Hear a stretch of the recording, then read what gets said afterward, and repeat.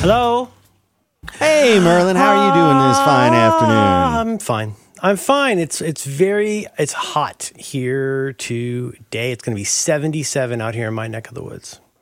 Oh boy, man, you are suffering Is it time? in that Oh, heat. really? Oh, is it time to do this again? We can do this again.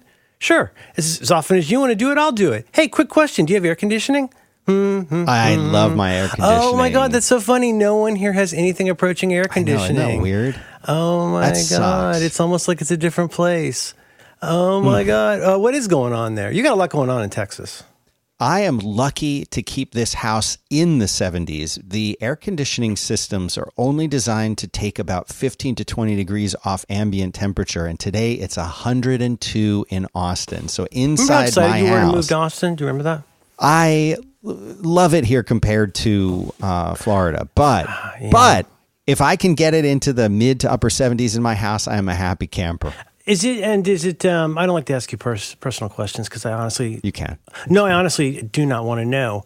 The is the house in which you reside a fairly is it a pretty modern house with like good ceiling? I mean, as in like good seals on doors and windows? Is it like double panes, all that kind of stuff, or like you live in a hovel like we do? We basically live in a lighthouse from the 16th century. That's amazing. No, I would say it's fairly new. Let me check. I think this house is maybe 5 years. So you've got all the old. mod cons. That helps. I bet that helps a lot. Yeah. It's funny. Yeah, There's an item that we probably won't get to today. I've been thinking about what it is that makes something a successful. You get the successful kinds of technologies that do something brand new, maybe like an iPhone, for example, in 2007, 8. And you overlook a lot about how young and the technology is. And there's other kinds of things where you're like, woof, do we really still need fax machines? And then there is, at a lot of points, things that try to bridge to eras or technologies, and some are more successful than others. And that's why in Florida it's so rough. It's one thing to live in Atlanta in like a Gone with the Wind house, or like where you've got giant windows and giant ceilings and all that kind of stuff. But the place you live when you're in like student housing in Florida, like if you don't have really good air conditioning, you're going to die. Because they're like Steve Jobs windows title. They're like windows that were never really made to do anything but like get rid of the smell of a very small lady's fart. They're not there to create a like cross ventilation. You know what I mean? And like it's if you're going to live, the things, then this does get back to that original joke not joke I was saying about, when it's 77 in my neighborhood, it's rough because it was never designed to be a 77 degree neighborhood. This is a very solidly 51 degree neighborhood. And it's not a problem because, as my lady and I were saying today, it really is like maybe, I won't say 3 days, but perhaps 3 times a year that we really could, go down to the garage and have to drag out a couple fans. That's fine. I mean, my place was built in the 20s to be a house in the 20s, and it's still mostly fine now, except for not being able to do anything modern. It is a lighthouse. But the problem is when you get something that was designed, if you're trying to design your dorm at the beginning of, central HVAC, right. If you're Steve Jobs, you want all the windows to stay totally closed. It makes it look weird. It makes it look like a ghetto if one person has their window open. Might as well hang your underpants outside. It's just. This is probably a dumb question, please. but are window units a thing? I could not tell you they exist. Right. But it's not a common thing at all. Now, with that said, I mean, if you're in an office building, especially if it's built in the last 40 years, it's going to have air conditioning. I mean, like my office has heating. Our house has heating. They're both almost uniquely inefficient and ineffective. You get heat, but because you need that because it gets, it's pretty cool here a lot of the time.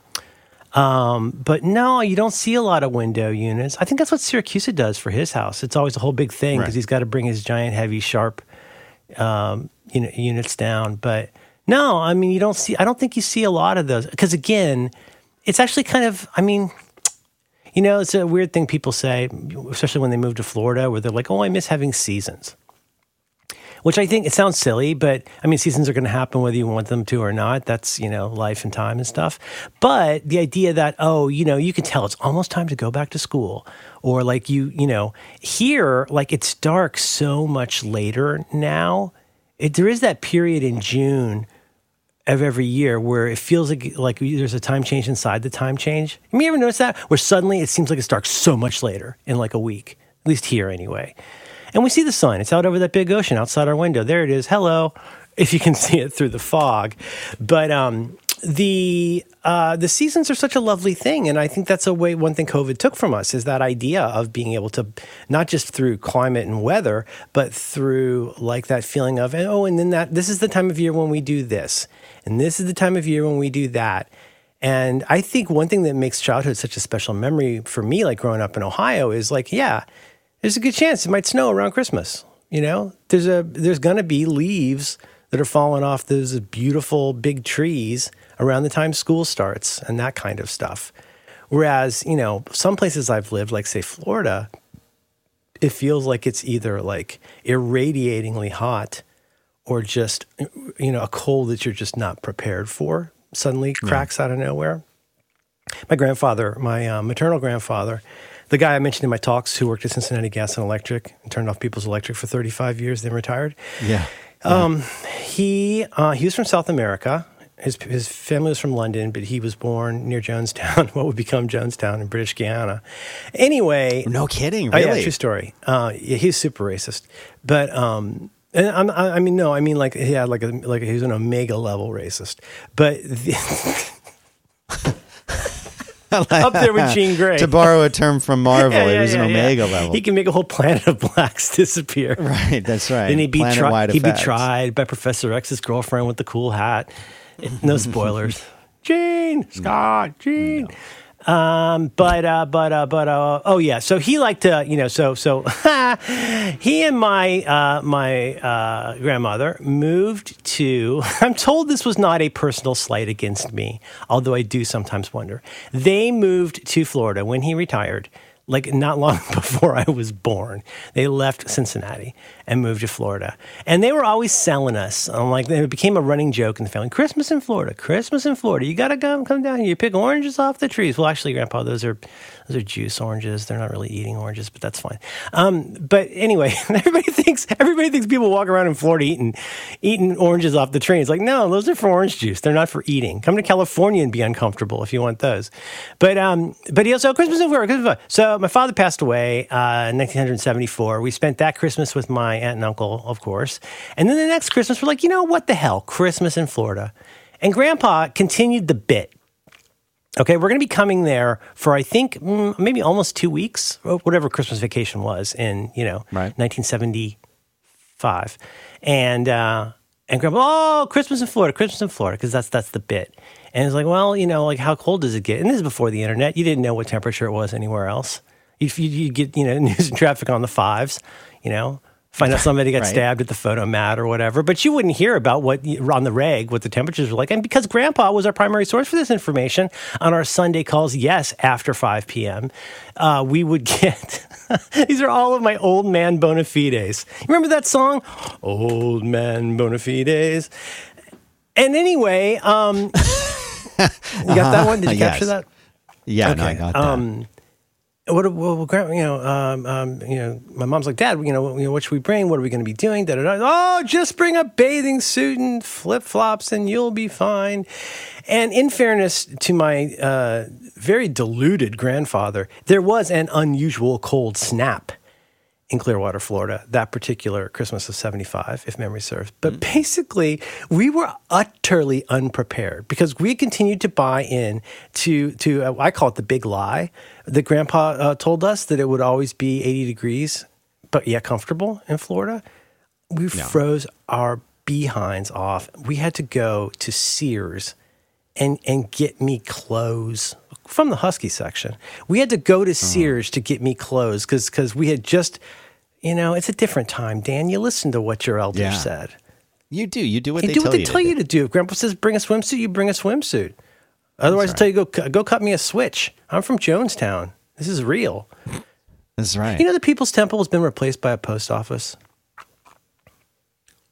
Maybe not the worst thing. I guess. I rode my bike out one day because I kept telling my kid, every time we would bring my kid home from school, we'd drive through this area near the Panhandle, and I'd say, hey, I'm pretty sure this is pretty near where Jim Jones's People's Temple was. And then finally one day I said, what the hell? And I said, hey, Dingus, take me to this particular address on Geary Street. And you know what? It got hurt. The building got hurt. First of all, it's right next door to the Fillmore, the famous, music venue, the Fillmore, at the corner of Geary and Fillmore. And it's like pretty much right next to that. It got damaged. The People's Temple, such as it was, that had been closed since then, got damaged by the big 89 earthquake. Remember when I believe it was that Bay Bridge series where it was the Gigantes playing the A's, the Oakland A's? Of course, 89, man, of course you I remember that, of Embarcadero course. Freeway goes down, boom. Yeah, anyway, earthquake damage, they knocked it down, and now it's a very, very ugly post office. But there's a really good bakery next door, so, life will find a way. That's right. That's what. That's not Ian Malcolm. That's Dr.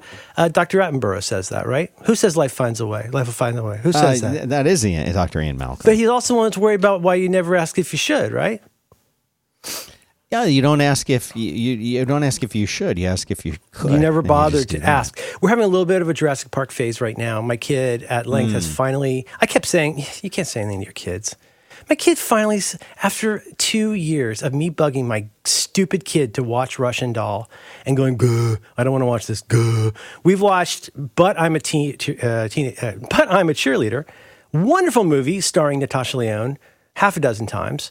And still, I'm like, hey, the Megan, I think her name is. She's really good in Russian Doll. You should check it out. It's really good. It's got that hipster vampire from What We Do in the Shadows, Birthday Baby. She's in it, right? And I'm like, you should watch this. And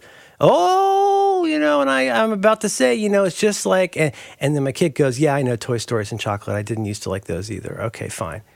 I woke out the other morning. Guess what? My stupid goddamn kid is sitting on our Burrow couch is up to S1E3 of Russian Doll. And you know what? I've grown, Dan. And I merely went, I didn't make a huge deal about it. That was the whole sound that you made? Well, instead of, are you effing bleeping mother scratching kidding me? You're watching it and you're doing it with... So that worked out fine. But what did this have to do with Jim Jones? Everything has a little bit to do with Jim Jones. Oh boy. Just in passing, this is in band. I think we had a little bit of a cock-em-up, perhaps, with last week where perhaps we had started a new episode. And this is not your CMS's fault, but I think some bookmarks that were supposed to be in last week's are in this week's. So we've got a little bit of Mr. Show taped in Collins Show situation going on. But with regard to, I'm not sure how I ended up here at all. I've been preparing all morning. Oh yeah, but the point being, I say, hey, look, Jurassic Park. First of all, it's Steven Spielberg. The guy's got some skills, and my kid knows enough to know that is accurate, but has not seen enough to go, Jesus, is there anything this bastard can't do? And happily there are parts in the first Jurassic Park that do really remind me favorably of Indiana Jones, I have to say. Anyways, got into Jurassic Park, and what I said to the kid was, look, this came out in I want to say 1993, and I think I'm probably not the only person that thinks I cannot believe how good this movie looks for 1993.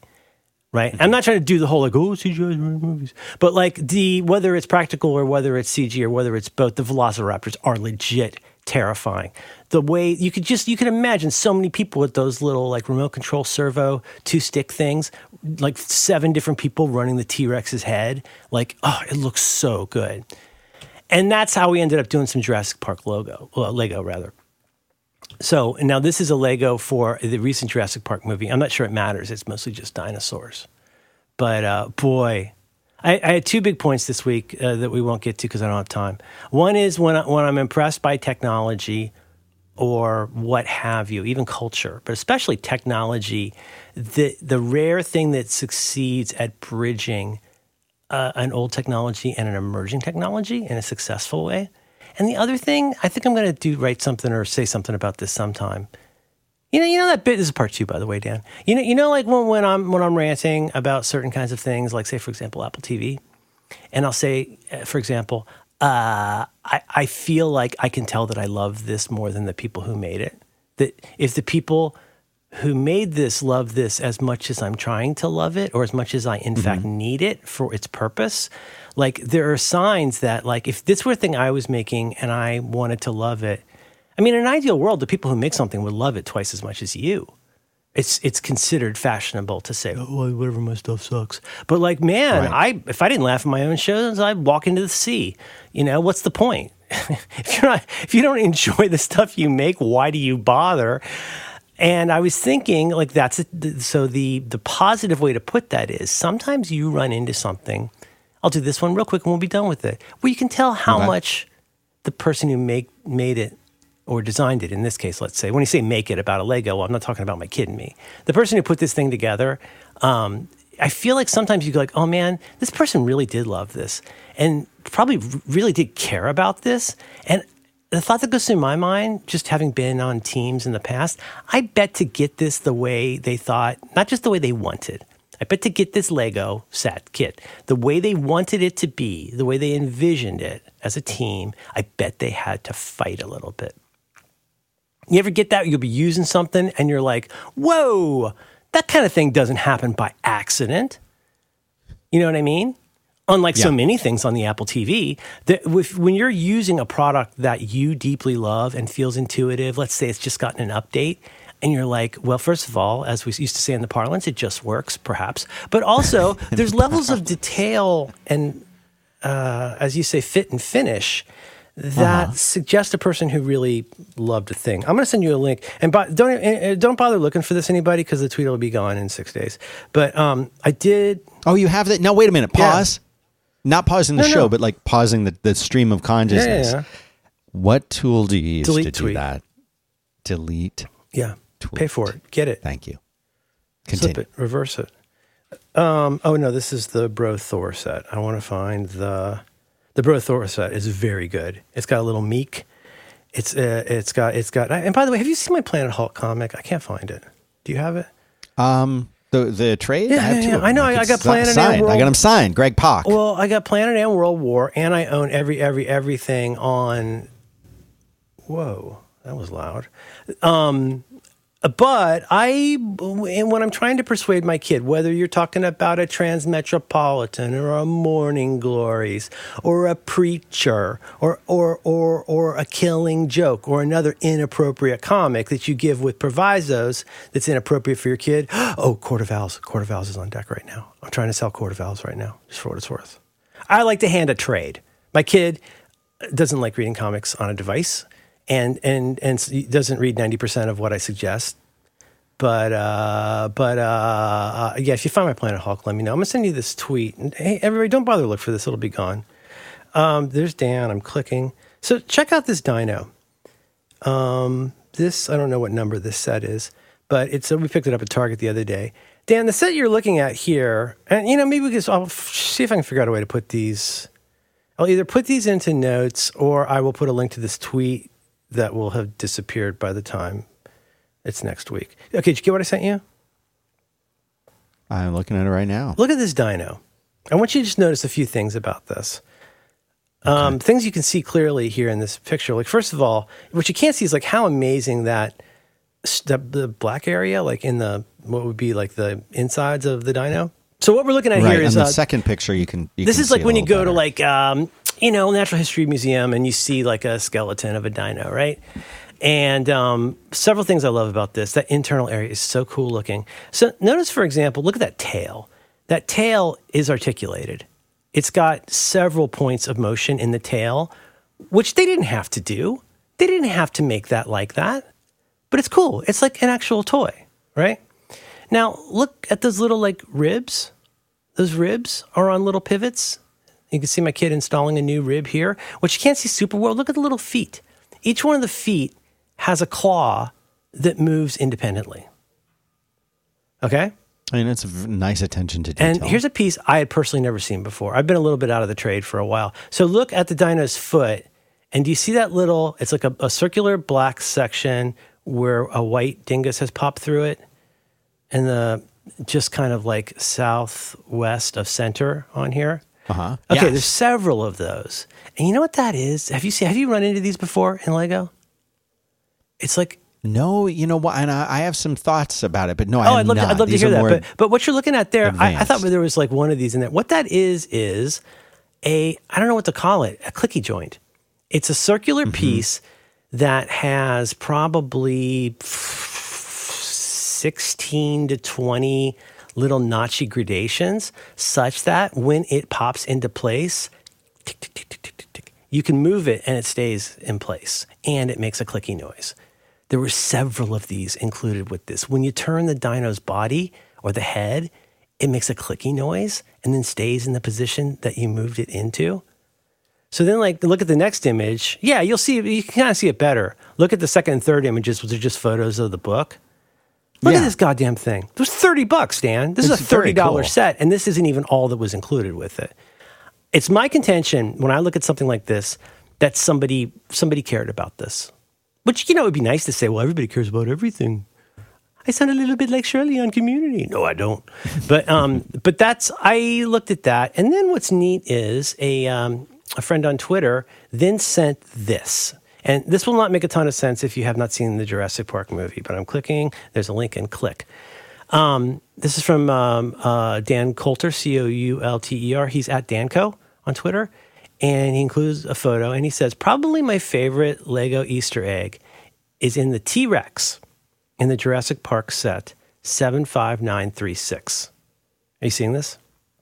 Mm-hmm. Yes. It has, and then you see this in the illustration, it has a tiny frog hidden inside its body. Because why? Because the frog is what they used to complete the DNA strand. Right, the DNA from the Who frog. in the hell? You know what? A lot of companies, if this cost a penny, like out the door, like including everything. Right, they're not putting that Nobody's in there. going to put that. You won't even see Nobody's it. gonna put You that won't in even there. see it. What's the point? Look at his little face, Look at his it. little dumb face. Well, I'll tell you what. I've said this before. I'll say it again. I don't see binary in anything, but especially Lego. The Friends sets, which are supposed to be like for little girls, consistently. Well, the best sets. Oh, look, eBay has these little frogs. Well, I'm telling for you, sale we've if gotten you the want frog. We've gotten the frog. We've seen the frog. What I'm telling you is if you want to just go dick around with some Lego this weekend or this today, fine. It's a hot day. Go get a Lego. Go get a Friends set. You could pick one up probably. You can get like the very tiny sets. We got one recently at Walgreens for cheap, like real cheap. Comes with 2 minifigs. You make a little bridge. Girls got a scooter. Friends, right? Because girls like Friends. But also, the Friends sets are the best sets. I will find this for notes. The Friends sets are beautiful. They're colorful. They have many, many, many, many tiny, tiny parts. And you do things like make, and I don't know why this wouldn't appeal to a boy who likes making things out of little things, but whatever.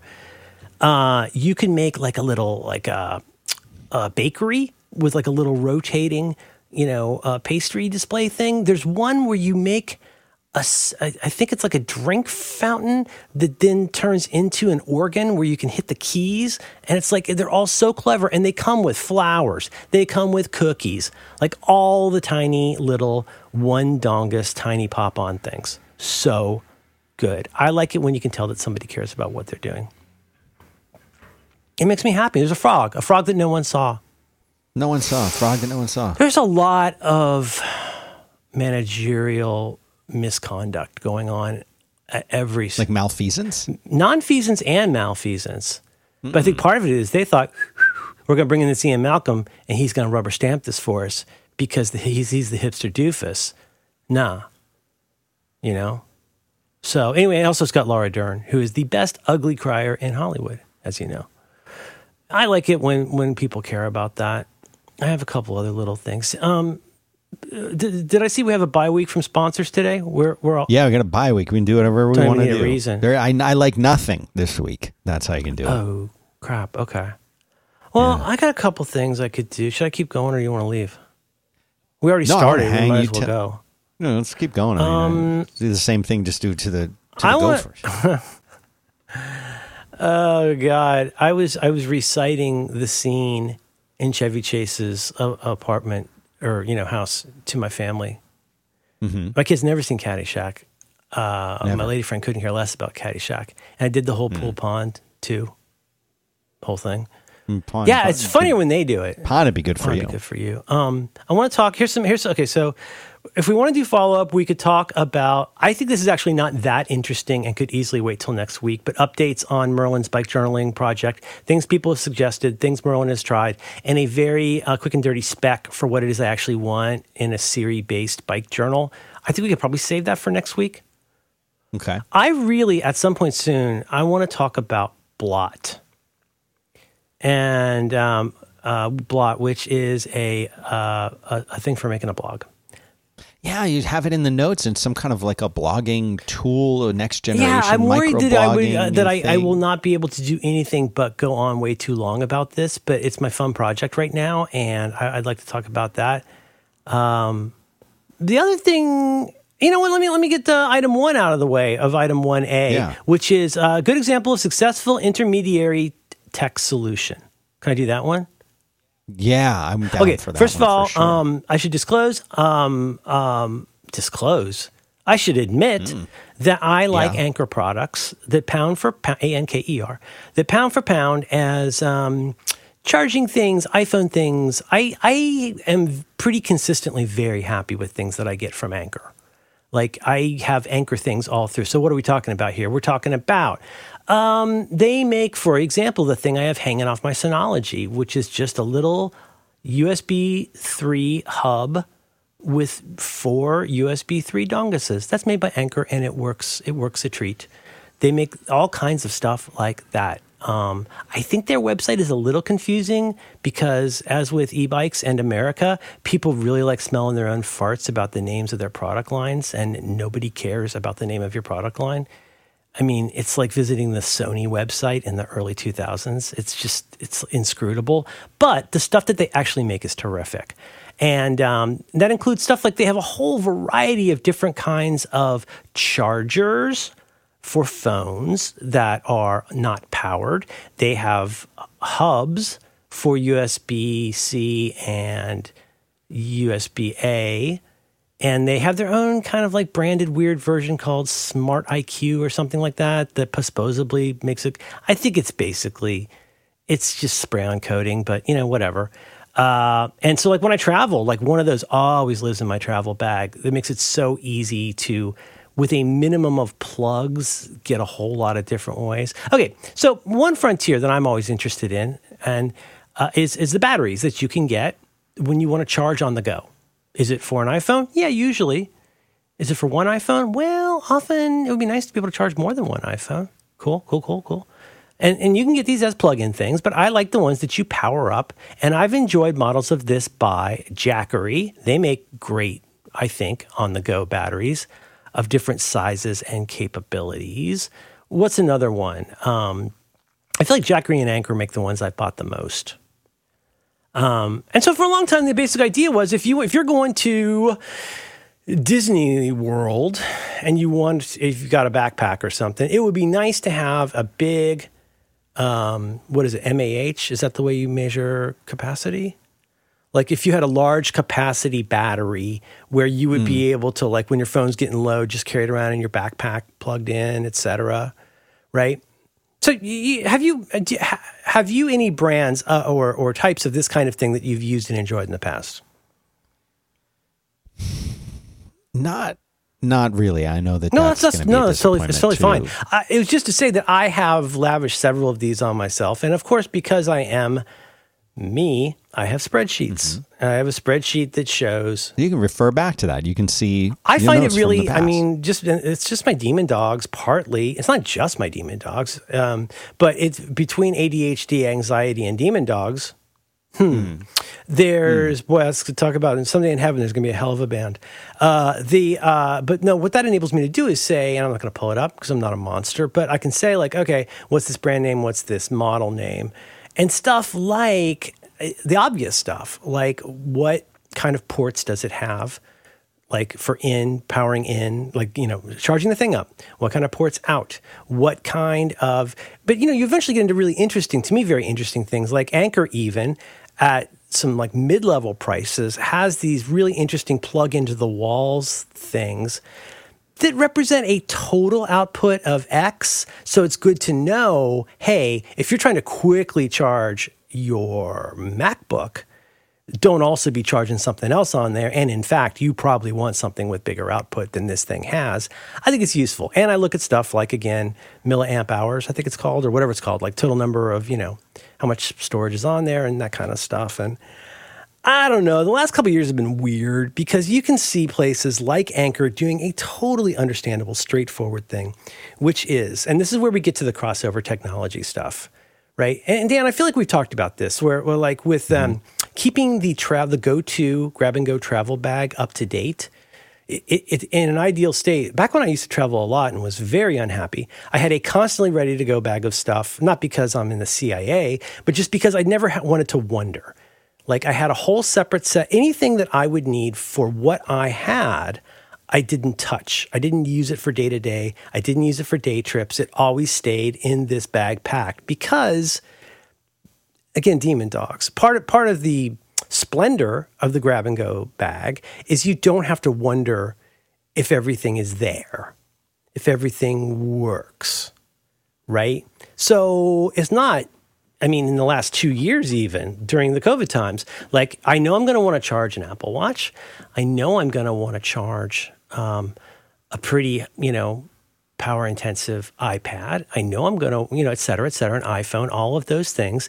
And it helps to have a canny understanding of like, once I'm in this case, let's say a hotel room, how will I do that? Well, the way Daddy does that, I set up a hub at the generic desk or table area.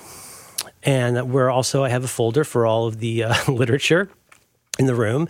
But the idea is, do you follow me though? Like it would be like, think about any emergency pack. Like anything for example, should you wonder if there is even a spare tire in your car? Like, well, you probably shouldn't wonder that. God, I hope there's a spare tire. Okay, well, is the spare tire inflated? Is there gas in the car? Yes, there's gas in the car. You know what I'm saying? That's a Steely Dan line. Oh, I don't know. You recognize that's Kid Charlemagne. Clean this mess up, else we'll all end up in jail. The test tubes and the scales, just get them all out of here. And you shouldn't have to wonder that. Boy, is this ever a pattern inside of my world. The knives go where the knives go in the kitchen. Like, you know what I mean? The plunger, for the love of Christ. Please let me never wonder where the plunger is. Because the very second that 2 times a year I need a plunger, I'm not saying it's my fault, but it is my problem. If I need a plunger right now because of the previous occupant, I do not want to have to wonder where the plunger is. The plunger goes right next to the toilet. Whether you like it or not, that's where it goes. That has to go. When you're a kid, they sell more attractive ones. You don't I'm looking for raw power. I'm looking for the Iggy and the Stooges one. And I want to know that that's there. But the point I'm trying to make is that has to, if you have a bag of stuff that you use when you travel, that has to stay alive. It could just be stuff like, well, is there more, did I run out of razor blades? That's always one for me. Like, because you don't want to put a whole giant pack of razor blades in there. But if I forget that I used the last one and then reuse the last one, I'm going to be bummed if I get to Thanksgiving and look like Ted Kaczynski. Like, that's no fun.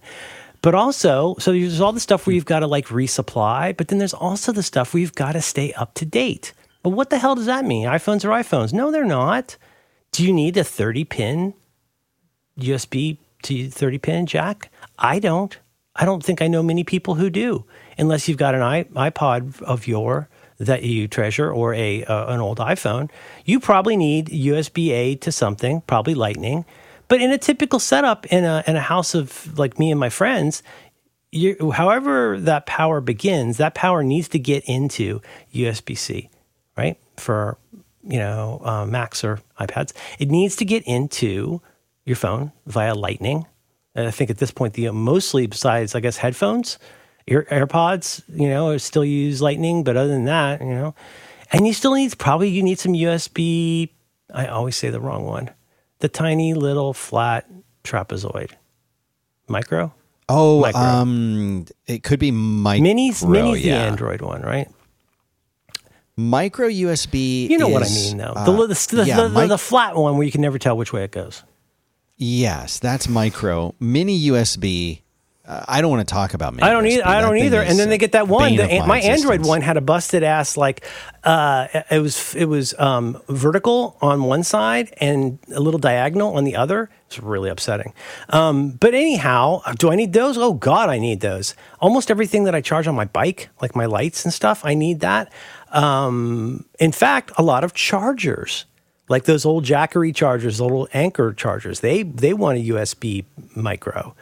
The point is, though, I mean, if somebody in your family got an Apple Watch or replaced a very old iPhone, you might have the wrong stuff in that bag. You got to keep all of that up to date, right? So, like, if you have a bunch, just to put this ridiculously, let's say you're like John Roderick and you went all in on 30 pin jacks back in 1978 and now you're still mad. Like, well, having 50 of those won't help you because they don't go with anything. Is everything up to date with what you need? And mostly, you could go to 7-Eleven and buy some of this stuff. That's not the point I'm trying to make. But in this period, Dan, if you want to have battery power, have I also mentioned what's the stick to the back thing? Press ID, hold man. What's it called? With the you put a wallet on your phone. What's that called? Yeah, the thing where it's the magnets. like MagSafe. Yeah. Oh, MagSafe. Where'd it go? I don't like that they reuse that term. Can we say need to that? do an Is that entire bad to say episode that? just on namespace pollution. It's honestly, people are saying it's not a big deal. Here's what it's like. What is it like? What's it like? If I said, could you grab the steering wheel of your vehicle? And you say, sure. And you put your hands on the steering wheel. And I'm like, no. That's not how you open the door.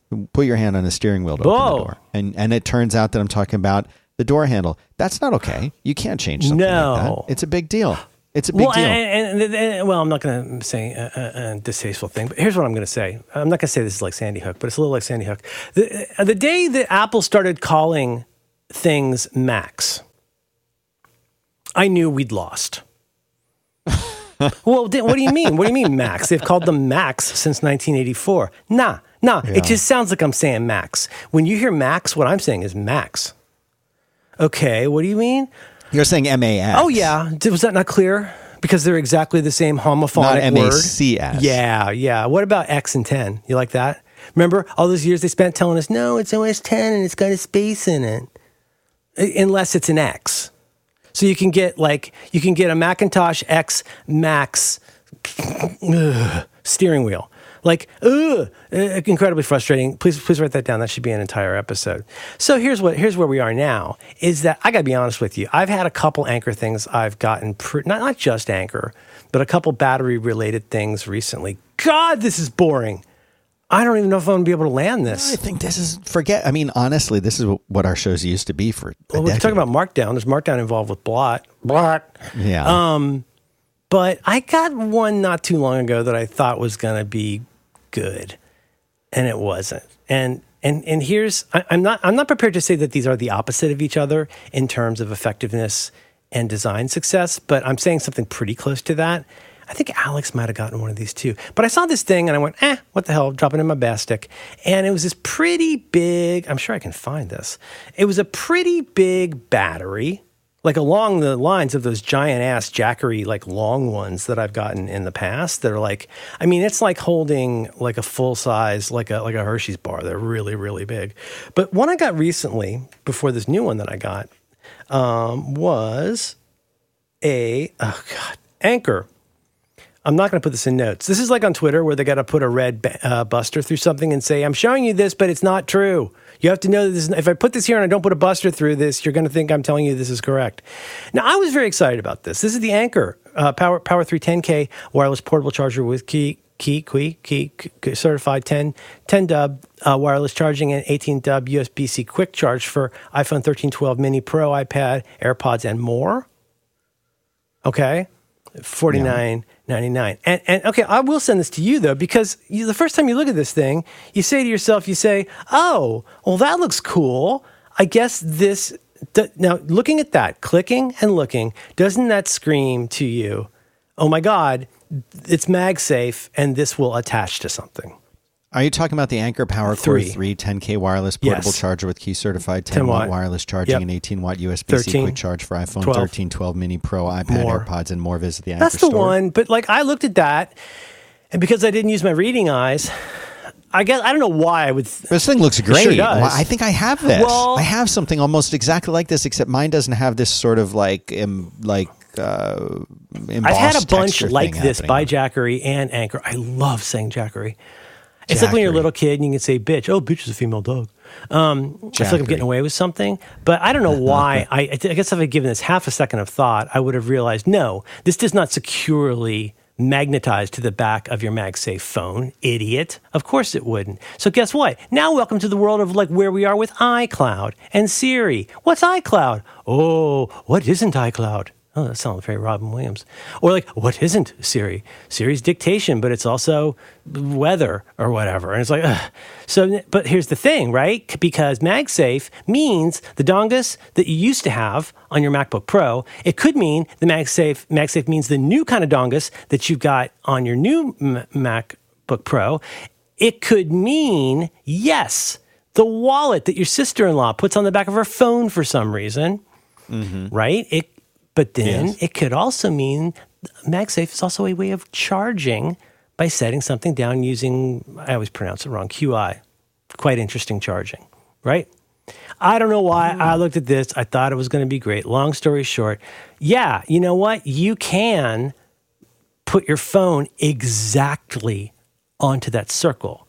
Unlike the stuff you set it on, you know, like by my bedside, when I put and I'm going to bed at night like a gentleman, I lay down, I put I'm pretty good. I've finally gotten pretty good at putting my phone on the thing. But what's neat is my phone is a MagSafe phone. And so then a little green ring pops up and it goes, got it, charging.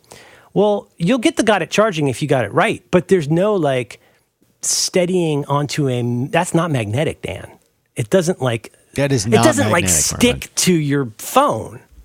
No. And there were other things about it that bugged me. The price is right. That's all fine. But I would consider this, I can't get into this because I still want to talk about Blot. I don't know if I have time. But I did not consider this a success.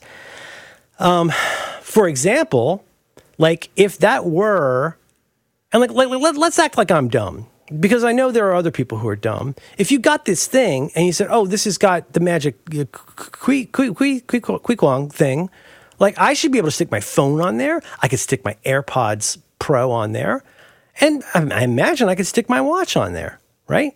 Well, yeah, you can do the AirPods one. If you want to do your watch, though, no. You've got to plug in an Apple Watch charger. So guess what? You're now using that one USB-A port that's on here.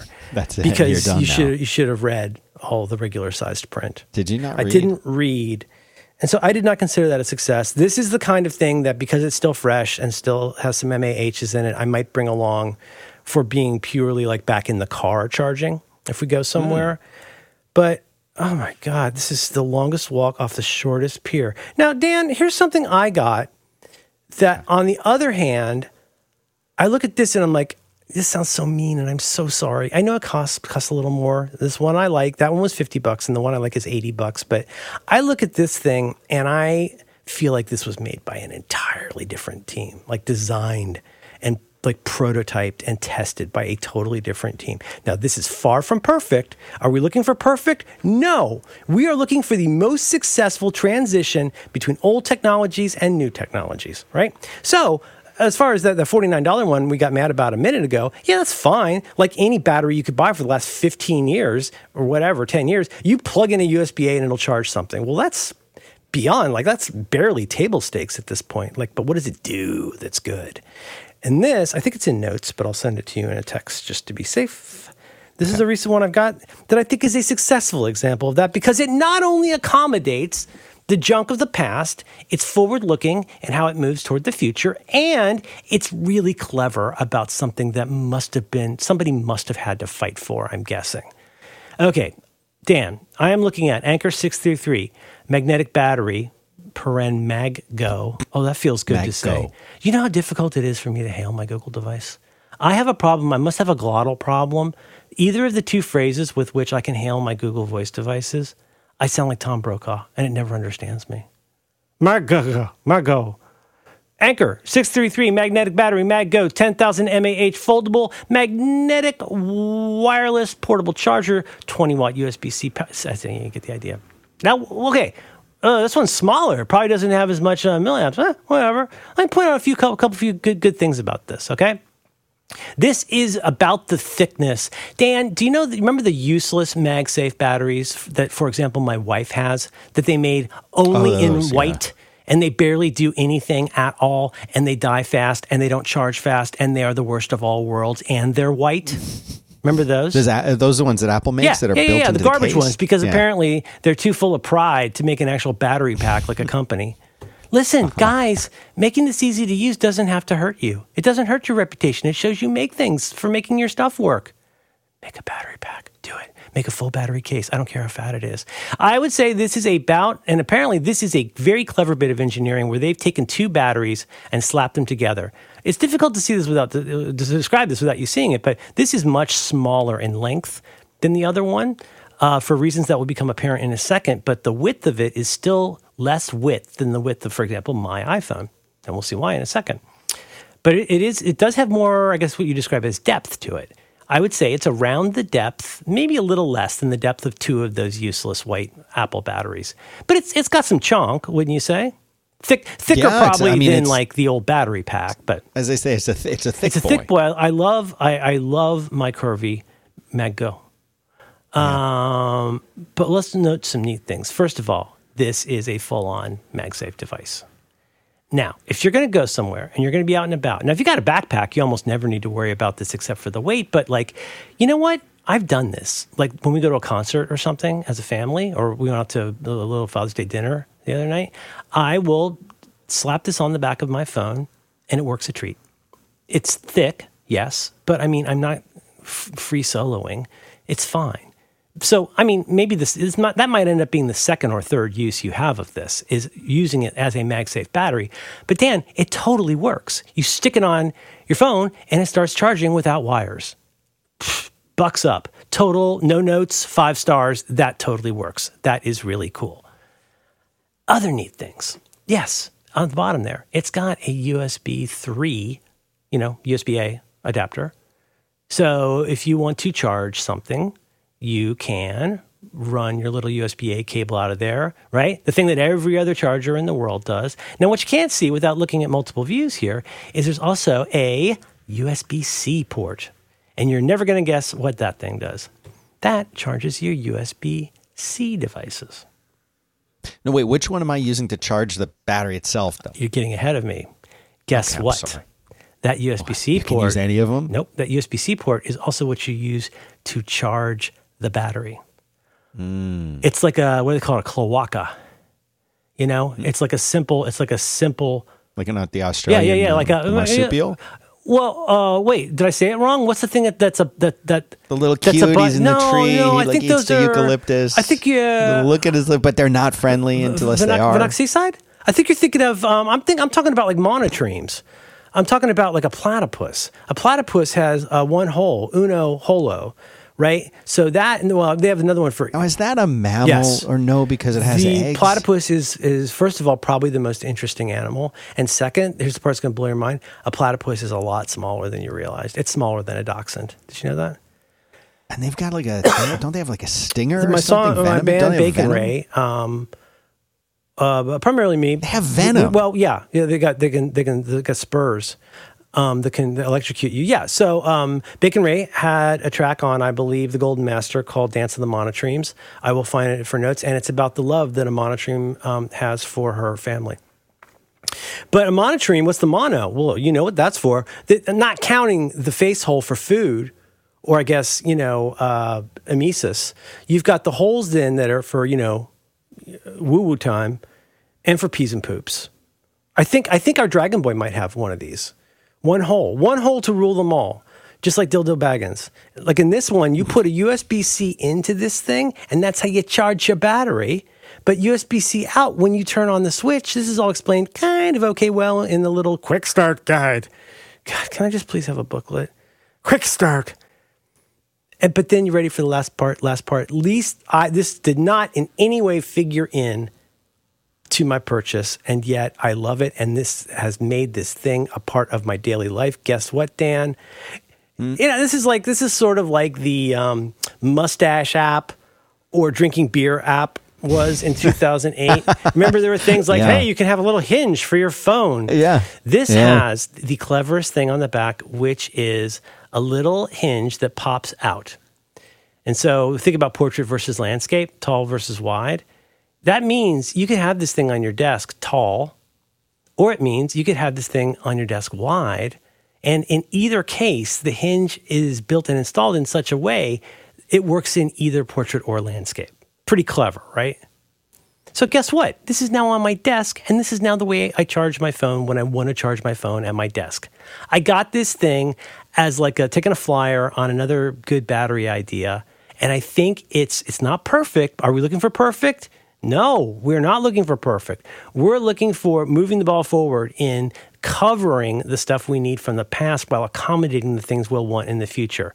So I can almost imagine like a trade show video of this that shows probably a cute girl in a fancy hotel who's able to take this out of her bag and unattach her phone and plug it into charge. And then while it's charging, it can also charge her iPad. Oh, and this other thing. And then, I want to charge this up before I go out for the night. She's clipping on her earrings. She grabs this, sticks it on the back of her phone and walks out. It's the Topocage. It does it all. $80 out the door, Anker 633. I'm not here to sell this thing. I like it when I can tell people love what they make. And I really like it when somebody manages to put something out that neither leaves behind the past or forgets about the future. And I think this is successful. Do you have products like this in your life, Dan? Not at this level. How many legacy products, or put differently, how many, not products, but how much stuff we have in our life of the kipple that ends up, there's the kipple we accidentally keep, and then there's the kipple we grudgingly accumulate. Like how much stuff you have around. Dan, I had a fax machine that could operate until probably 2005. And it was like lawyers and accountants I think lawyers and accountants are paid by big fax. They're the only people that ever want to receive a fax. Nobody else has ever wanted to receive a fax, unless you're like winning a contest or something. But like, think about how long you had to keep that stuff around. And like the sort of Kevin Kelly-esque idea that old technologies rarely go away, we just accumulate more of these technologies that we still need to deal with from time to time. Have you seen the ads on your television for where you can take all of your legacy media? I would never do this, and I know John Syracuse wouldn't. Throw all your precious memories in a box, and we'll put it on the cloud. I don't know if I want Mima's photos, going to Denton, Texas today. Like, I don't feel great about that. But like, how do we get these photos into a thing? How do we get these things from VHS or Hi8 or whatever the stuff is? Like, we got to deal with all of that stuff still, people like to joke about Dongle Town now, but Apple's always lived in Dongle Town. Like, is this USB, I got to go even further back. The SCSI 25, SCSI 50. Did you daisy chain these in the correct order? Did you terminate in the right way? Is your zip disk or jazz disk in the right place in that chain? All of that stuff is like, because we needed all of that stuff. I still need these optical discs. I need all these things. Anyway, I wanted to laud this. I don't think I have time to talk about but I like it when people make a good thing. I like it when I can tell that you love what you do and fought maybe for what you want. And I like it when I come across a solution that grudgingly deals with the past while optimistically affording a future. Makes me happy. That is a nice sentiment. I'll just tease Blot because I think we need to bounce. How long have we been recording? Close to an hour, probably? We have been recording for a total of 54 minutes and 54 seconds. You can go check this out if you want. For the use case here, this is very quick. Use case is that, I love all kinds of stuff for making web things. I guess LiveJournal was my first personal publishing experience. Then along came Movable Type, which changed my life and my career. I'm not even going to say the joking, literally, it's true. My career, I don't know what I would be doing now or doing differently if it weren't for Movable Type. Really. Oh, right. Well, not least because that's where 43 folders comes from. And that's where I learned enough about, would I have ever learned anything about using the terminal without needing to go N775 this? I didn't know what that stuff meant. I guess what I'm saying is the knock-on effects of movable type go way beyond like Hello World. And so I've always been interested in that. And of course, I love my Squarespace sites. But I've been, and in a weird way, this does kind of archly relate to the whole Merlin's Siri bike journal journey. Oh. Which is like, I'm always just interested in like new and friction-free ways to get an idea from here to something shared over there. And I've really been wanting to scratch an itch with a couple things. One of the Siri angle of that is this prototype kind of bike journal I've been talking about. But I've also just been wanting something like, I don't know, I'm just going to throw out some words. This either won't matter to you or it'll matter so much you'll email me, which you shouldn't. Pelican, Jekyll, Hugo, right? You've heard these words, right? Do you know these words? Yeah, I know Jekyll. Hugo does but ring I mean, a bell I think to they're me. all somewhat similar in that they're all meant to be potentially very powerful, but deliberately simple to use ways of doing a blog or a site. You could even look at stuff like, I want to say like is it Gitbook? Is that the one? There's ones where you can like, with GitHub and VS Code, you can basically, it's very easy and virtually free to have a blog on a GitHub site. They make that so easy. My GitHub account is like, it's crazy cheap. I've got the like, I don't know, I want to say like it's definitely less than $10 a month, I feel like. I'm not sure. But like you can have a blog on GitHub and then you can hang a domain on it. Like you don't need to master all of these different pieces anymore. And one reason this stuff like, so anyway, the point being, and Blot is one of these I just recently came across via one of the very few blogs that I still read and look forward to reading. And this was recently, until very recently, a new to me blog called The Jolly Teapot. And I forgot who linked to this blog, but I've been enjoying it. It's in my very small Rat King of regularly updated sites that delight me, alongside stuff like Interconnected, blogs. It's Jolly Teapot, Nicholas Magand, I want to say. And he has a blog post you can find in notes called The Most Minimal Blog You Can Find. And long story short, he's talking about this. Again, this gets into a lot of stuff like the Shinobi project. The idea is like, you get to a certain point where you've done so much, your hands are so stained with creating like content creation stuff and like dealing with why isn't this, I mean, for me back in the day, I love movable type, but like the Perl process. So basically on movable type, if you made an update, if memory serves, in the early days, it had to use Perl because Bentrot, and it would have to rebuild, I think, every post on the site. Like it was a process, wasn't it initially? Didn't movable type initially have a Perl thing that like just ran and TypePad suffered from the same problem? Remember TypePad? I think it did. TypePad's like early versions of a fail whale whale were like anytime you made a change between 9 and 11 a.m., it was so resource constrained that my shit wouldn't get built. Sorry, oops. Mm-hmm. But well, no, I mean that's how it worked. It worked and it would generate, and that was the thing that people liked movable type for, if I remember correctly, because it made flat files.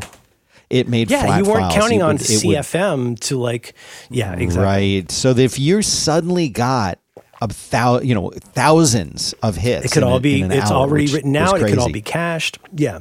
And then you were just relying on the Apache web server to deliver those files. There wasn't anything generated. Which is a pretty durable part of that system, nothing. as opposed to having like if you hadn't done a great job with, let's say, certain well-known open source PHP blogging engines that shall remain nameless, who had their growing pains.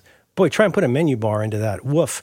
But PHP include. Oh my goodness, Matt, you're killing me. But but with those, then you run into a similar thing where like that's where the phrase "getting fireballed" comes from. Is Gruber would link to your site without noticing that it was a certain very popular open source PHP blogging engine, and it would just go straight to the floor, like so quickly because every little piece of that had to be built, number of comments added, right? Like each part of that page, wasn't that part of the problem? It wasn't just I'm trying to render the body as a wad of text. I'm also having to update all these dynamic elements that involve paging, right? All this stuff that has to be dynamically updated each time. Anyway, the point is, and I'm not here to like stand for this, except that I'm super excited and having so much fun playing with it. I'm just intrigued by these new ways that you can get information onto the web, and the whole idea. What's the log line on Blot? It's real simple. Let me go. I'm clicking. It's already in Notes, and it's BLOT blot.im, and it's hard because I'm logged in. And here's how to use Blot. Blot turns a folder into a blog.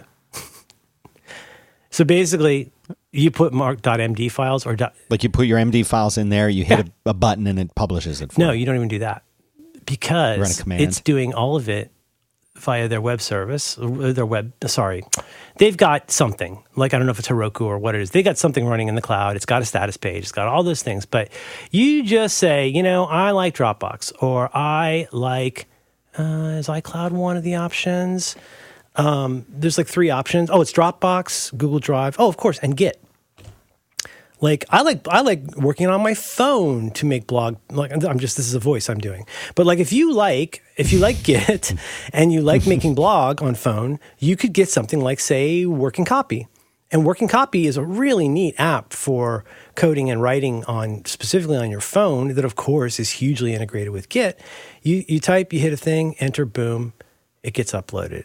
I went ahead, and even as I'm transitioning everything away from Dropbox, I went with Dropbox because it is so everywhere. Like, it's so easy to get to on anything. So what we really want here is when I throw helloworld.md into the Blot, the /apps/Blot folder under posts or pages or wherever it goes, there's so much stuff that it does for me. I just drop Hello World into there. And when Dropbox, this is magic. When Dropbox updates, Blot updates, and your post is up. You make a change locally, Dropbox updates, your post is updated. It's as easy as that. Now, what is the one thing we can say about Dropbox? There's a lot of things we can say about Dropbox. One thing I feel we can say with some confidence is the actual service is pretty damn solid. I think virtually rock solid. There's a lot of monkey business to the company I don't love, but that's what made them good. Figuring out how to hack on Steve's Finder and then also just be up and work everywhere and be omnivorous. Omnivorous is something who eats anything. What is something that can be eaten by anything? Cloacaverse. I like that though. That means I can open something in files on my iPad. I can do it this works with, of course, something like IA Writer or any of those kinds of things. But isn't that great? Isn't it just neat that you could drop foo.txt or foo.md into here and it publishes? That's a lot right there. But I'm just pitching this because we don't have time to talk about this. But guess what else you could do? You drop in photo.jpg and it creates without even creating any text, it makes that a post that's just a photo. Oh, but what if I want to put an image up and have it not appear? Prepend the file name with an underscore. That easy. So that's it. Done. But it goes so much further than this. Another neat thing that I love about this is the metadata inside of each document. If you choose to, it does so much canny stuff for you. Like, it knows how the web works. But if you want to go in and say, like, think YAML, for example, like YAML style, YAML-ish, like, what's that phrase we use for pairs of values? Something : something. What do you call that? Value pairs or something like that? Value pairs. Something like that. So you say title. Key value pairs? Well, like title : and what I type after that is the name of this post or page, right? Yeah, like a key value. Yeah. Key value. That's a key value. Or if I type, for example, path : and something usually with a dash in between. Otherwise, it inserts a, %20. But like you say, that's what I want the slug, as we used to say, for this to be. Do I want this to be a draft? Yes. If I remove the line that says draft : yes, it's now live. If you add a date : and then a date, and it's a date in the future, guess what? It knows to publish that in the future. It's all done just in text. You don't have to do any of this, but if you want to, you can. Then you can do stuff like, say, like this goes inside my menu at the top, or this doesn't, and this is what the link text on that, and it's all done just in metadata. You don't have to do any of it, but it's all gold. I'm loving this, and it does neat stuff with typography. It does neat stuff, Dan, with CSS areas. This particular area, hang to the right and float around it. You can so you basically say something like, in braces greater than. I don't remember which one it is. But if you begin a line with that, it knows this is how you want that styled on a page. Right. This is the last one, and I only mentioned that this is no one needs this, but God damn, this is clever. Here under how to use Blot, files which become blog posts, right? You got text and markdown. You got images. You got Word documents. Wait, what? Yeah. If you output a .docx, it will strip the how do you put this? The non-functional formatting out of it, so it looks like your website when you drop a docx into your folder. You ever drag something and you go, oh shoot, I accidentally made a weblog. I meant to do an HTML and I did a weblog. You ever done that? Weblog, web location file where it's... Oh, where you mean? Yeah, I hate that. I don't even think that thing should exist. I should be able to turn it off everywhere, but here's the point. That's one way that sometimes people make something between HTML and a bookmark. You drag a .weblog in your folder, same thing as Microsoft Word. It strips out the stuff it doesn't need, and it makes that page look like ditto for .html, ditto for .url. You just drag stuff into here. And then the final part about this, this is the part where I'm just like, it must feel so good to have made something like this the way tagging works. Yes, tag : will work in a text document, but it also can work based on what folder you put it in, what hierarchy you put it in. So like you could have all your stuff just live at one big area, but I mean, I imagine you could use something like Hazel or whatever it is you'd want to do. But if you want something more like the way canonical URLs work, you could establish a hierarchy for this. But if you started out in your Blot folder and then said posts /Dan /back to work /Merlin and dropped it in there, it would automatically be tagged with the name of each one of those directories on the page, and you'd be able to click it and look at other things from that. I love this. I'm having so much. This is my sit around at nighttime while I listen to music on 6X now. I've been listening when I'm listening to music or watching my stories. I play with this, and I'm still learning it. So right now, the one of these I have, which you shouldn't even bother to look for, it's all just garbage because I'm still just learning it. I'm still in the hello world stage, but I'm so intrigued by things like this. You know, it's the threat of everybody. It being easy for everybody to post interesting stuff contextually from anywhere. I guess some of that along the way got usurped by crappier blogging and super crappy Facebook. But I don't know. I'm just really intrigued by the idea of this. This could be anything you want it to be. Oh, I think it's $4 a month per account. That's what I'm paying anyway. Something like that, which is totally fine. And then the last bit, and I didn't put this in notes yet, but I will, is that the documentation is really good, but also the guy or gal or whomever makes this is doing this in such an interesting and transparent way. Like there's a section called news, which is like what we're up to here. There's a section called notes that I will put in here. And this is somewhere between documentation and thinking out loud about stuff like censorship on this site. What is the ideal website? What should a sign up? So almost like pattern related stuff, business stuff. How would this be good for customer service, et cetera, marketing? I think this is amazing. Oh, and then templates, one-click templates that like are very, very basic, that are exactly as templatey as I want a template to be. I'm intrigued. Dan, technology and what the human hands can do with it is an exciting thing, and I'm going to let you leave. I just have one comment please. With something. Yes, Merlin. you. I just want to talk to you about something. Let's get real for a second. Are you saying this interferes with our Facebook sponsorship? No. Oh. You know, I look around all the stuff that I've got here. And as I'm looking around at this stuff... You sound so much like Robert De Niro in Taxi Driver. I look around and see all this stuff on your desk. Rain will wash these streets clean. One day a real rain's going to come. Guy, I need to show that to my kid. He's never seen that. Yeah. Travis Bickle. Yeah. Travis. You know, a good joke you can have ready. Hey, give that guy a hand. That's how you can have that. So the thing is, I look around at this stuff and I think, you know, all of the stuff that I have that you could put in the category of technology, and I'll even extend this out to cars if you want, but everything that I have that you would call technology, I'm not going to have it. And let's just be generous and say 5 years. Most of it 3 years, really, but 5 years. I'm not going to have any of this crap. Yeah. It's all going to be gone. You know what I'm still going to have in 5 Text years? files. Probably, maybe. X-Files. Well, yeah, but I'm thinking outside of the computer. This switch that's sitting here, this 8-port switch, I'll probably still have that. That maybe is the only unmanaged Linksys 8-port switch. Mm-hmm. Yeah, me too. It's a Netgear, but whatever. Oh, sorry, that's what I meant to say. I got several of those. You know, that's it. This microphone. Yes. I'm gonna have this microphone probably good in microphone. 5 years. It'll be fine. But most of the stuff that I have that's sitting out here, whether it's a Nintendo Switch or my phone or whatever, the computer, the laptop, all of it's going to be gone. All of those it's going to be gone. MP3 CDs you struck in the early 2000s? Gone. Yeah. Gone. But you know the threads off. They're gone now. Yeah. You know what I'm still going to have, though, sure, is this hammer that I've had for 10 years already. Good hammer. Definitely going to have my wallet still. It's a good wallet. Don't hurt them. You know, the shovel that I have, I'm still going to have that. And you can say it's easy to have this stuff because this is paddleball game, your favorite chair.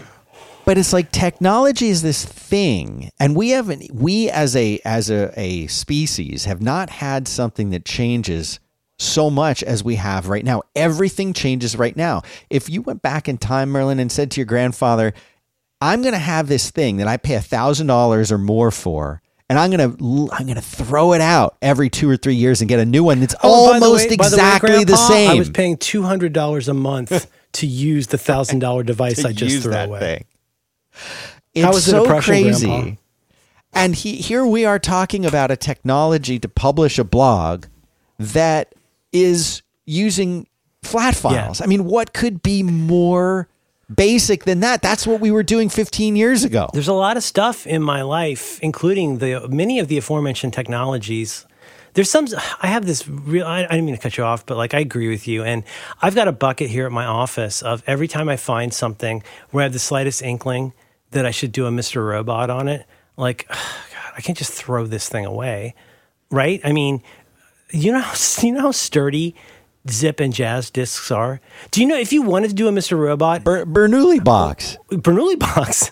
Bernoulli box. Like to do a Mr. Robot, you need a drill press. I tried it. Yeah. And it took me 30 minutes to disassemble one old hard drive. And even then, with an OK Good Makita drill, I couldn't get through it. I could deface it, but like, I don't know how. I mean, in an ideal world, I'd love to be able to just put those into my multi-access unit that magically knows what it is and bring it up in the Finder or whatever. You know what I mean? But like, I have so much of this legacy stuff that I'm terrified to just throw in the trash because of my demon dogs. But I actually kind of would like to see what's on there. I would like to see what's on, like, apart from pictures of Betty Page, I would like to see what's on zip disks I have from like 1998. Like, I bet there's some really interesting stuff. Probably the first MP3 I ever remember downloading was Believe by the singer Cher. And I bet that's on there somewhere. That's kind of cool. Mm-hmm. Like old art from my band. Things were like, you ever have that weird sense of like, oh, I've got a photo from this event, but I'm pretty sure there's 50 or 80 more of these photos from this event. Like, who knows what kind of stuff is on there? But like at the end of the day, like the thing that's worse than not being able to get to that stuff is then having to keep it in its own sort of data supermax because you're not comfortable just throwing it to the curb. But the point is, what I'm trying to get back to is you're absolutely right. There are probably things that are more durable. This is just going to turn into like, right now I'm acting like this is not an ad for text files, but it really is. I mean, text files are small, they're efficient, they don't corrupt that easily compared to other things. They don't, what's the phrase Syracuse uses, bit rot. You're not subject to a lot of the format tie-ins, of different kinds of things. Oh, you're not, you know what I mean? Like, and like in the case of like trying to get a Doc X off of a late stage zip drive, like, I mean, now you got several problems. Like, how do you even get out? I agree with you. I mean, that's what's neat. And that's why when I look at something, like, I don't really understand JSON. I know enough about what it does to be dangerous. That's why I'm so fascinated by stuff like JSON. Like, CSV is interesting because I can export a ton of stuff to CSV and then deal with it somewhere else, right? But JSON is like, it's just so brilliant to me, like how lightweight that is, but how powerful and flexible that is. I mean, next to a totally flat text file with zero formatting, I think JSON's got to be up there if you're going to keep your stuff in something at this point. If you had to start over today and you wanted something that would survive for 500 years, what format, what everything would it be? Would it just be a plain text buffer with nothing in it? Yeah, that would be it. Yeah, no, but like you're okay no with frills. Formatting as in H1 and stuff like that. Yeah, I mean, I think that's fine. I understand that the beauty of something like Markdown or anything easy to write, in that, easy to read. Easy to write, easy to read. You can open up a text file that's written in Markdown and read it, and you don't have all the nasty, ugly HTML code around it. And, we had something back in the old days. Do you remember XSLT? Mm-hmm. Yeah. The idea was that you would have two layers. One layer was the presentation layer. One layer was the data layer, and the XML was just your data. And then you would have an XSLT. This is very, very of the Dave Weiner time and of the the ascendance of XHTML over transitional or whatever. Yeah, and so basically you would have this XML. The thing we'll talk about today is that HTML is in its way programming. It's it is. No, very, very high much level, but yeah, it's very far. It's about as far from the metal as you can be next to Markdown. I'm just saying that I think we've had these different, but like data and then presentation layer and things that transform them, and you have, like when you do the kind of work that I do, CSS and HTML, like right there, that's amazing. And it's something I was thinking about this morning, and thinking about, like, it feels like there's a handful of things that have happened in the last 20 years where something comes along and there's a lot of buzz about it, and you're like, whatever, but then years pass, and suddenly that thing is how we do things. Like, I think maybe arguably one of the greatest examples of what in the hell are you going to actually do with this at the time was XML. XML comes along and you got all the cheerleaders for XML out there and it's going to change the world. And you're like, okay, but like what would my company do with XML? And when you go to a trade show, there'd be like welcome to XMLville. Here's all the things you'll be able to do. Herman XMLville, I believe, was their champion. That's the stupidest joke I've made all week. Herman XMLville. But at the time, do you remember the struggle to go like, well, why would I want all this? And it all has to be formatted perfectly, or it breaks with one problem, and you got to control the CData this out and all that. What is this for? Well, today, guess what, guys? You're using it right now, like RSS. That's what came out of that. So much stuff that we use. Think about JavaScript. JavaScript used to be a way to count down to the 1999 Super Bowl. And then it became Ajax, and now it's everything. And I can't spoil this yet, but Syracuse just used JavaScript like just on the fly to do a really amazing thing for our podcast. JavaScript is just the thing you use, and there's Node, and there's all of that stuff. But you know what I mean? Like something comes along, and we all kind of go, I'm not sure what. And then a few years later, you're like, oh my God, it's gold. Like all the stuff that we can do with this is just astonishing. And, like I say, I think JSON might kind of be one of those. I mean, I could see JSON. I mean, tell me if I'm just using this, if I'm grossly misunderstanding what it is, but it's my understanding that like JSON gives you so much of what you're describing here, which is like, it is the content, and it's also the dictionary for like describing the content. Like basically it is your flat pack IKEA cabinet and all the instructions. And if you throw it at the right piece of general purpose computing, it will make the cabinet for you. You don't even need to touch it. Like that's the beauty of JSON, right? Is it's all so like well defined in there, but it has all those benefits because it is text, has all the benefits of text without all the downsides of having to be used in all these different ways that, let's be honest, become proprietary or become like the beta versus VHS. Sometimes VHS wins, but that's not going to change the fact that those files are still ridiculously portable. Way more portable than my Microsoft Word and XLS documents from a while back. I mean, you know what I'm saying? Yeah. So what's your thought on that? You look around this desk, you see all these things that I do. What was her name? Sybil Shepherd. Sybil Shepherd played her. Is that right?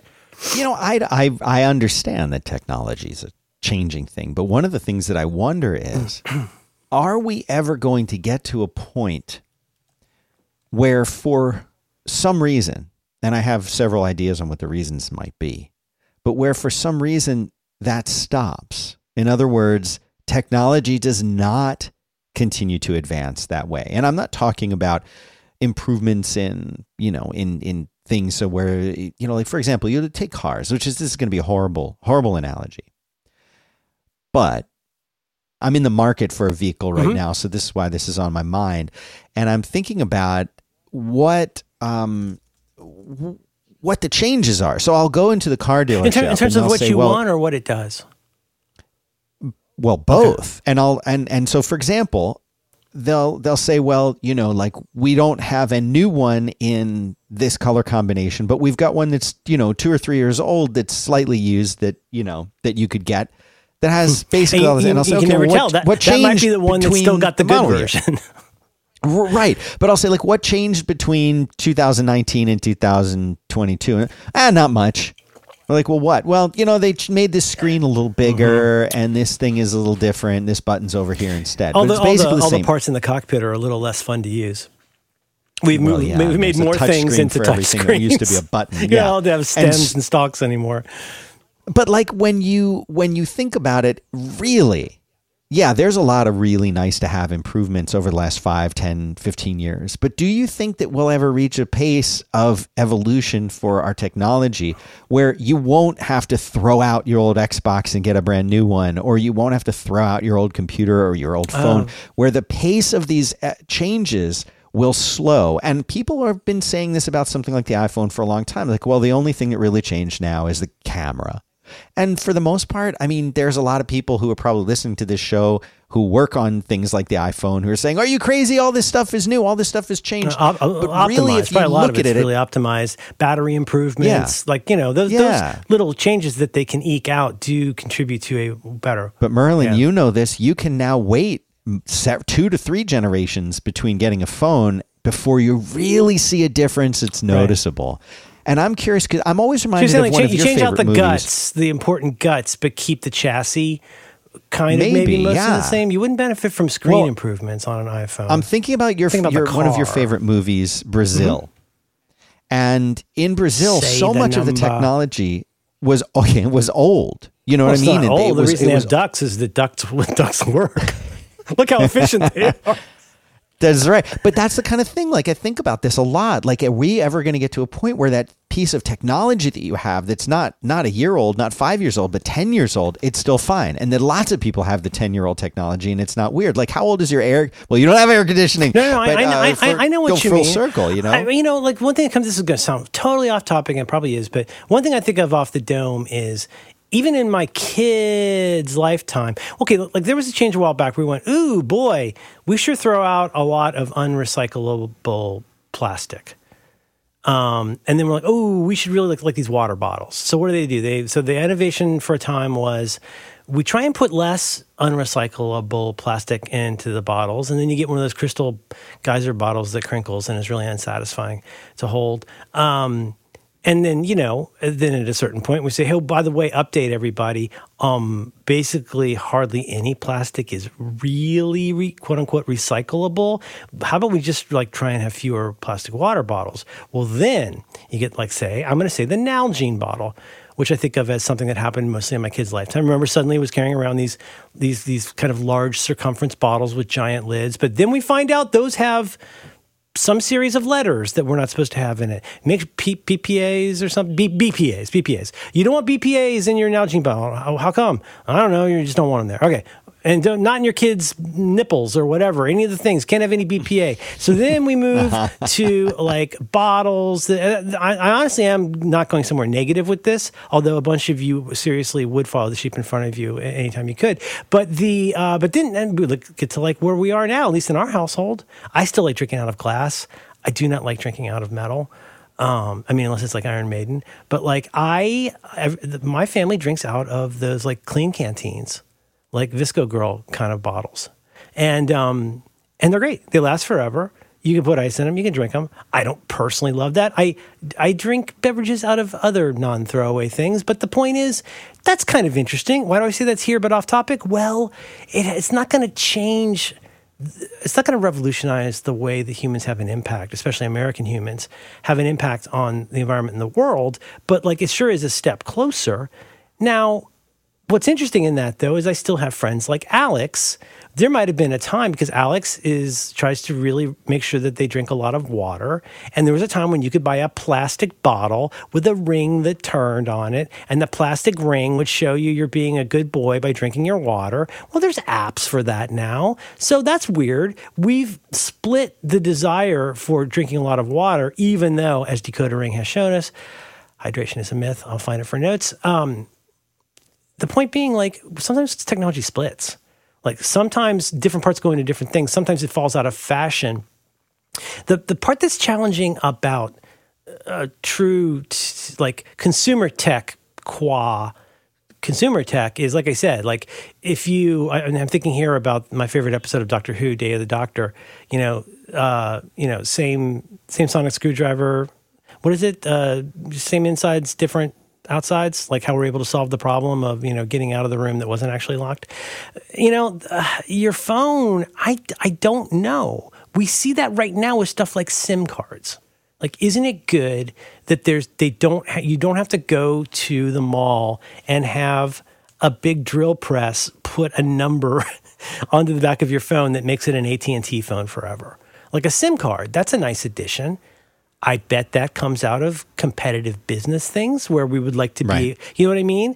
Business and growth is the driver for things. And when business and growth is the driver for things, we can't always count on it to be the best things long term. I don't know. It's not long ago. I believe it or not, everybody, I am still working on the wisdom document. I see a post. You post something like sometimes. That once in a while, because I think I've already done a lot. I don't know if you don't like it where it is right now, you either haven't read it or shouldn't. But in a fairly recent revision in the year-long scale of this project, let me find. I added totally accidentally came across an old tweet of mine that I happened to have a screen grab of, and it seemed so appropriate that I dropped the image of it into this. This is from this is about 7 hours ago, but it was via Birdhouse. And I said, good advice helps you find the solution to your problem. Great advice helps you find that you were solving the wrong problem. And that does not mean you failed. If you find that you're solving the wrong problem, well, that used to be the problem. The reason you see that thing as the problem is because it used to be the problem. But like in that same way, are you updating your idea of what it is we're trying to solve here? I'm not trying to change the subject. I think this is entirely relevant because it's sort of like, the phrase Alexander the Great cutting the Gordian knot. Or so the idea was that in, Macedonia, wherever it was, there's this big giant knot, the biggest knot that had ever been knotted. And blah, blah, the person who could untie this knot would become the king or the emperor or whatever. And Alexander the Great, in the story anyway, goes up with his big-ass sword and cuts the giant knot in half, thereby untangling it. So talk about an out-of-the-box solution. I think we face that all the time.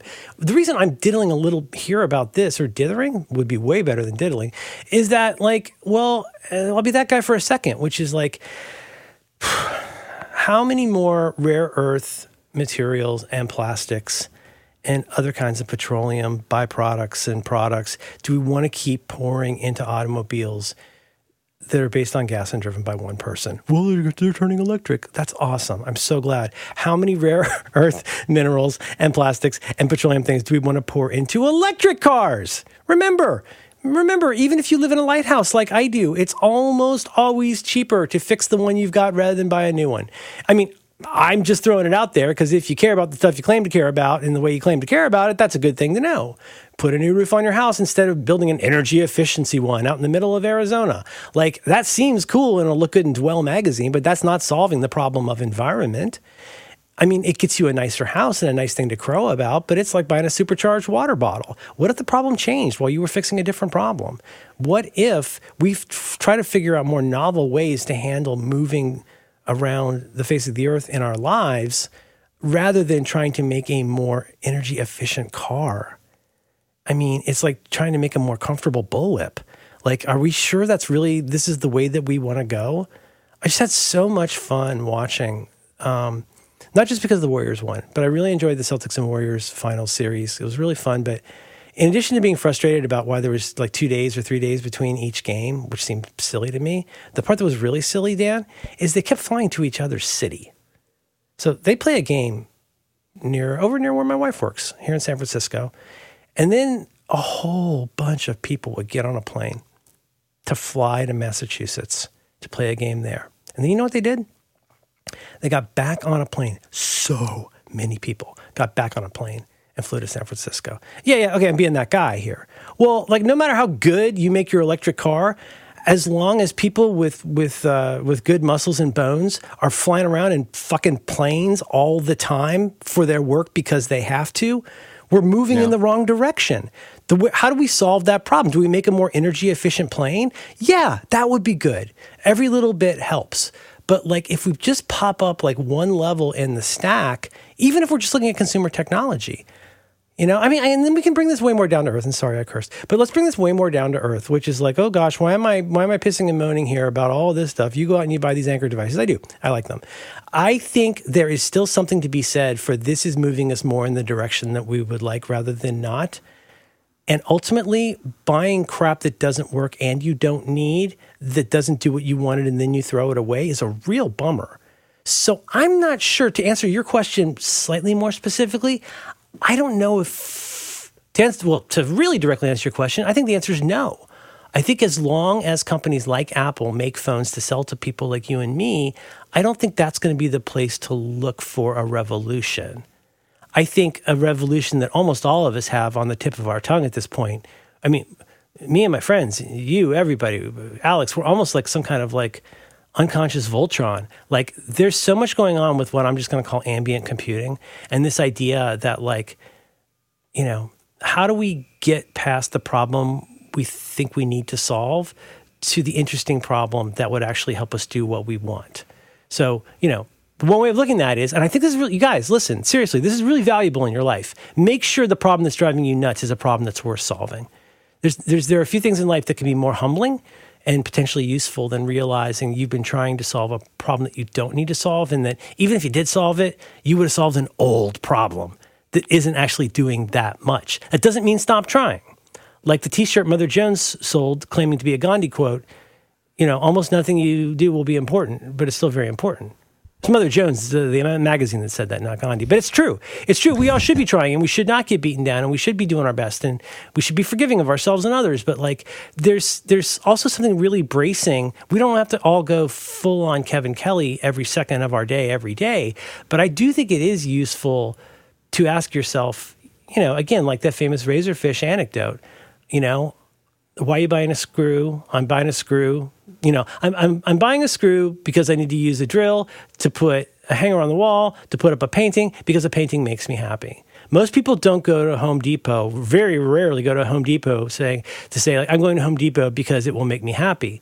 It's not that will make you happy, but perhaps that little chain of acquisitions will let you get to the thing that you want. How do you potentially shorten those kinds of chains? I don't know. I don't think you're going to be able to pop out the guts of your iPhone, blow out the dust, and get a new phone, you know, every October or whatever. I don't think that's going to be it.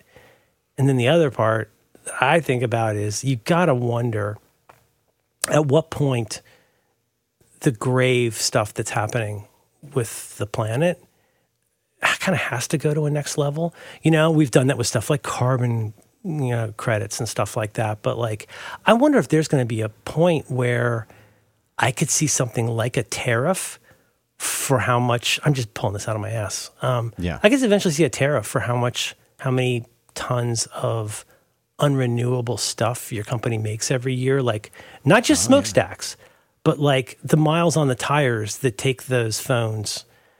You know what I'm saying? Talk about a place for innovation. That ding-a-ling down the road that makes the spaceships and cars, he has been very fortunate to have, he's a smart guy, but he got the timing right on a few things and was able to go around systems.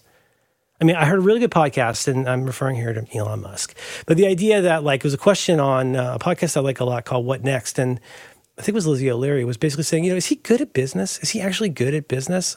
It's like, you know, it's difficult to say whether he's good at business, but like one thing he is good at is perhaps owing to his weird personality. Could you have gotten so many smart people in aerospace to come join you? if they had not spent their entire career dealing with giant infrastructures that were trying to solve a different old problem. So he's able to bring in, he doesn't like to talk about how great his team is as much as I would like, but he didn't build those all himself. He attracted all of those people because they saw the possibility of doing something really great, where they had previously been in a system where everybody in a position to make an important decision would fail on the side of scale or past problem solving. You know what I mean? And like, that's where and if this sounds really ruminative and broad, it's because it is. Like, I can't get my head around this. I don't know what replaces the iPhone. I really like my iPhone. I'm not in a position to say. And I'm not even talking about like Syracuse of 5,000 years view of this, but it's the thing, and it's again, a very Kevin Kelly kind of thing, is it's very difficult to think about the future when our only prelude or prologue is the past. Because if that's the only way we ever evaluate how things worked, how could we begin to think about the unexpected things that happen that cause the really major changes, like in our world? Even setting aside the like historical 9/11 or Pearl Harbor type things, but even just the whole like, wow, we had no idea that this kind of a metal was more scarce than we thought, or we had no idea. The bison, Dan, the bison that I go visit in the park. One reason they've gotten closer and I can see them well is because changes to the environment have dried out the area where they can eat grass more privately. And now they're into shedding season. They got to eat more. And they move out closer to where we are, not to delight us, but because that's where the grass is. Now, there's no board. There's no Elon involved in that. These, 9 female bison just kind of know that to go over to where the grass is. And like, we don't even bother to always look where the better grass is until we're out of grass where we prefer to stand in private. And I think that's the way to think about the past and the future. Are we going to try and relitigate and recreate terrible past that maybe even didn't exist? Or how do we start inhabiting a future that isn't fully there yet and do that in a responsible way that isn't just balloon juice about shareholder value? What in the hell happened, Dan? What has happened here? I'm hoarse. A horse. A humanity horse. I'm a pony. I'm a little horse. Little horse. Jesus. Anyway, so now I want to talk to you about Blot.